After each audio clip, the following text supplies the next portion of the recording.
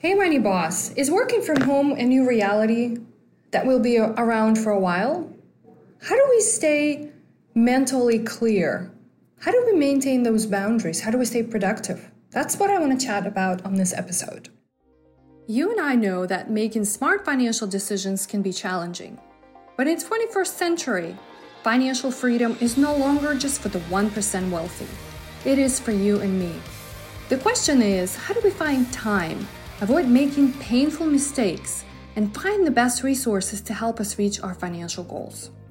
Join me on my journey helping busy families figure out how they can gain financial confidence and clarity, get actionable tips, and learn from the best experts on how to stop trading time for money. It is now the time you started living your best financial life. My name is Anna Sergunina, and welcome to the Money Boss Podcast. Welcome back to the Money Boss Podcast. My name is Anna Sergunina, and I'm your host. Millions around the globe have made a sudden transition to work remotely, right, when the COVID-19 pandemic unfolded. For many of you, working remotely may have been something you've practiced before. For many, it is a completely new life that they have to be accustomed to.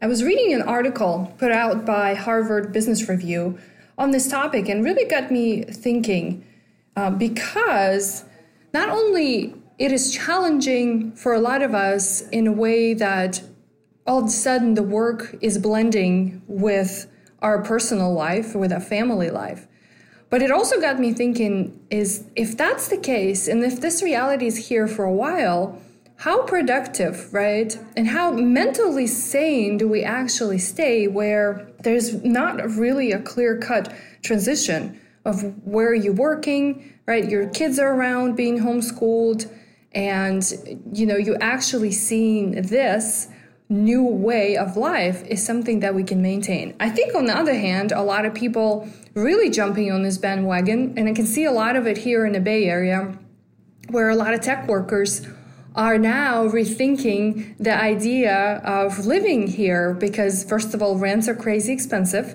and the cost of buying a home is also high and they don't need to be in the office anymore. So why not travel or go somewhere else?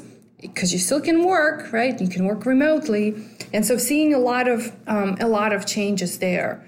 But what I kind of wanted to focus on for this session is maybe to share a couple of ideas I found to be useful in kind of working through this topic. I have my team, Main Street Financial Planning, actually all work remotely. We have been working remotely actually for long time. I remember the first kind of a taste of remote work I got was in 2011 when Yuri and I moved to California, and because we started Main Street Financial Planning back on the East Coast in the Maryland, D.C. area, I did not have any clients or any presence here in the Bay Area. And when I moved, I was still very much tied to being present, right, and being available, at least in my mind, thinking back about it, being present and being available for the clients, right, and my team there. And I remember waking up at 5:45 a.m., it was Pacific time, and, all I had to do is to brush my teeth and then turn my computer, and 6 a.m. I was logging in so that I can be available, and interact with folks there because it was 9 o'clock East Coast time at that point. Now, that, of course, changed over time because as I grew in my professional role, right, from being an assistant to paraplanner to being an advisor, and this notion that you don't have to come and see somebody in the office really started to transition for us as well. So I've learned over time how actually being alone, right, and hopefully I've done it for many years, working alone or working remotely from the team allows me to be more productive, to stay focused. And actually, after a while, I started to see that when we did have opportunity for a team to work together, it was actually rather difficult to concentrate. Now, of course, the reality we're in is different. It's different when you have to when you make it a choice, right, to work from home, you can actually go, and if it's your own business, you can rent an office. It is very different right now where masses, right, all of us are actually had to be home. And so working on your computer in the middle of your living room or your kitchen, where you have maybe your family there, your kids running around, is actually quite different. And so I think this concern is valid not only for employees out there, right, or all of us who are working for someone else, but also for employers at the same time. And, I have, like I mentioned, my team is all remote. Not to say that this thought doesn't cross my mind, and I wonder if if they're working when they say they're working.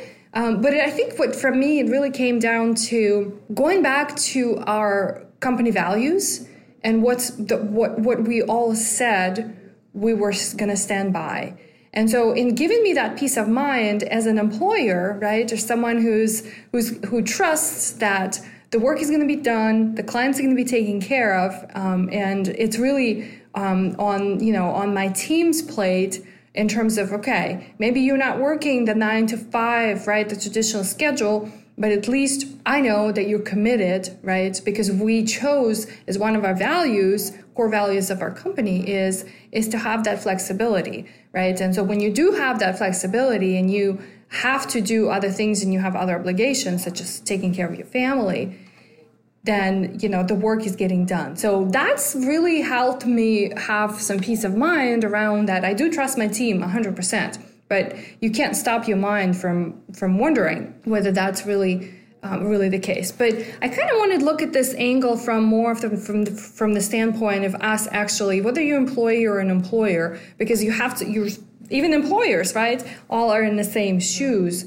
And really kind of think through how to avoid this burnout, right?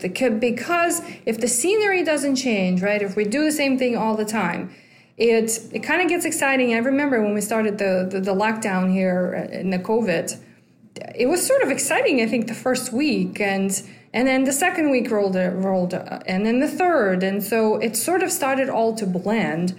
And of course, you seeing how afternoons blend into the evenings.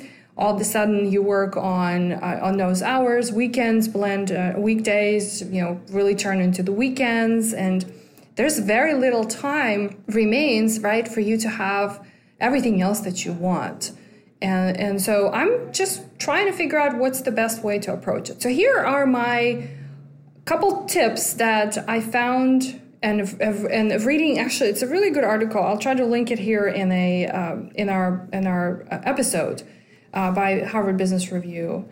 So here's the first one: maintain physical and social boundaries. Okay, and so I want you to think about this. When in the traditional, right, before the whole pandemic unfolded, you've traditionally, right, if you had to go to the office or if you had to go somewhere, because that's where your job was, not just working on your computer in your home office, you had something called boundary crossing activities, right? So what that means is you were doing particular things or taking particular steps to transition you, right, to that place of work. And what it really does, I think this whole topic really ties into how strong are we mentally, right? Because physical, right, health, you can get enough sleep, you can feed your body the good food, right? The healthy diet is going to be good. But if our mental health is not where it needs to be, then where things start to be challenging. So these boundary crossing activities, such as getting up in the morning, brushing your teeth, taking your shower, having a breakfast, putting your clothes on, putting your makeup on, doing your hair, taking your kids to daycare, driving to the office, right? Sitting in your office or going to the meetings, or, if I remember my life before becoming a mom, I would be on the plane a lot. So those were the routines that I was used to. And so what it did, it signaled to your mind that this was the transitional period, right? So how do we deal with this now? Because today, you don't have to go anywhere, right? You just get up, and hopefully you still do all those activities that you normally do to get yourself ready, but you can just easily put your yoga pants and go sit in the living room on a couch, pull out your computer, and you're working. So think about what kind of activities or routines you can continue keeping for yourself so that it feels like you're transitioning from right, your home into this office environment or work environment where you can actually have this kind of a clear-cut vision. And I started to notice that those days where I was not sort of following my normal routines, even just maybe they're reduced a lot because I don't have to dress up as fancy, as nice of outfits, and I don't have to do my hair as much unless I'm on Zoom meetings. Those are the days that I didn't feel as excited or as productive or as focused. So maintaining those boundaries, right? And it's the same thing at the end of the day when you're transitioning, right? What is it that you're doing? If you, for example, in the morning want to have the same kind of a transition for your mind when you're going from home to the office, instead of in the old days you used to drive a car, go out and take a walk around the block, because that will help you put some time in between so that you can transition, right? And when you come back, you can freshly sit down and start focusing on your work. So the other thing, I think my tip number 2 would be, this notion of busyness is really surfacing a lot these days. And so I think that focusing on your most important work is going to be the best tool in terms of really keeping you productive, right? So working all the time, because these boundaries, right, for us are not really clear cut. If you have to stop in the middle and take care of your kids or whatever it is that you're doing, it's not making you productive, right? You're not staying focused. And so if we have to be in this mode all the time, then we have to find and focus on the work, right? I know there's work that needs to be done, but there's work that has the most critical attention that you have to give it, and it's the one that's going to bring the most value. So think about what are those tasks and activities that you need to spend your time on, because if your work hours, right, a work day is limited, or if it's broken down in blocks, how can you be the most efficient in that? And my third tip has to do with maintaining temporal boundaries. And so what I mean by that is, because the 9-to-5 schedule is no longer going to work, right? The demands on our time are different. And because if we're taking care of our family, if you have to homeschool your children, if you have aging parents, right? It's very difficult to stay focused, mentally clear, right? And be not only in the best well-being phase that you can be, but also be engaging at work. And so when it comes to the team environment, right? And that's why I started actually talking about the team values that actually really help you have more peace of mind, that when you work across time zones, when you work across schedules, you actually have your expectations set pretty clearly. When everybody is going to be available, when are they going to respond to your messages, right? So that it's not only impacting the workload that you're doing, it also setting proper, right, environment, even though you can't see those people, but how you respond, right, to their requests and their messages. I can attest to this because my team is located in all 3 time zones in the U.S. So we're Pacific, Central, actually Mountain 4, and East Coast time. So it's really, and I've been doing this for almost 10 years where somehow I live in the different time zones. Like my day really does go like that, where my mind is focused on, okay, what's the time zone? East Coast is going home. It's 2:00. We have to wrap up things, and I've got to have that in the back of my head, because if the team goes home and do the rest of their life at 2:00 Pacific here, then it doesn't help me. So having that respect for them, I think, is really important. And so finding those boundaries, whether it's communication wise, if you guys using tools like Slack, that's the tool for communication we have internally, or if you're using Asana, we use Asana more for business communication and kind of project management. That also helps to avoid those, right, miscommunication, or, for example, if you're not reading your emails all the time, it helps to kind of keep all the work moving forward. Now, we're kind of talking about this internally, right? All of these sort of ideas as to how you stay sane. But what about your clients? What about the people to whom you provide services or products, right? How do you show up for them? And so I think it all starts really at the core of, where you are and how you do well, right, with your day, with your mental space. And so I'm really interested to explore this topic definitely further. It's definitely not easy, and who knows how long we're going to be working in this kind of environment. And I'm still hearing a lot of conversations of folks who looking at this new opportunity, right, just like the tech workers here in the Bay Area, and saying, well, maybe perhaps we don't have to go back to the office. And so I'm interested to see, I know you all too, what's going to happen in the next couple of years as we transition back. And is there really going to be a life in a way that we used to have? So these are just a few of my ideas, tips, observations to help you maintain your sanity and feel less burned out. Because I really truly believe that burnout is not real. It's really more around how you deal with all these external things that are coming at you. Share with me what you guys are doing. How are you staying on the top of all of this? And until next time, remember, you are the bosses of your own money. Hey, Money Boss. Thanks for tuning in today.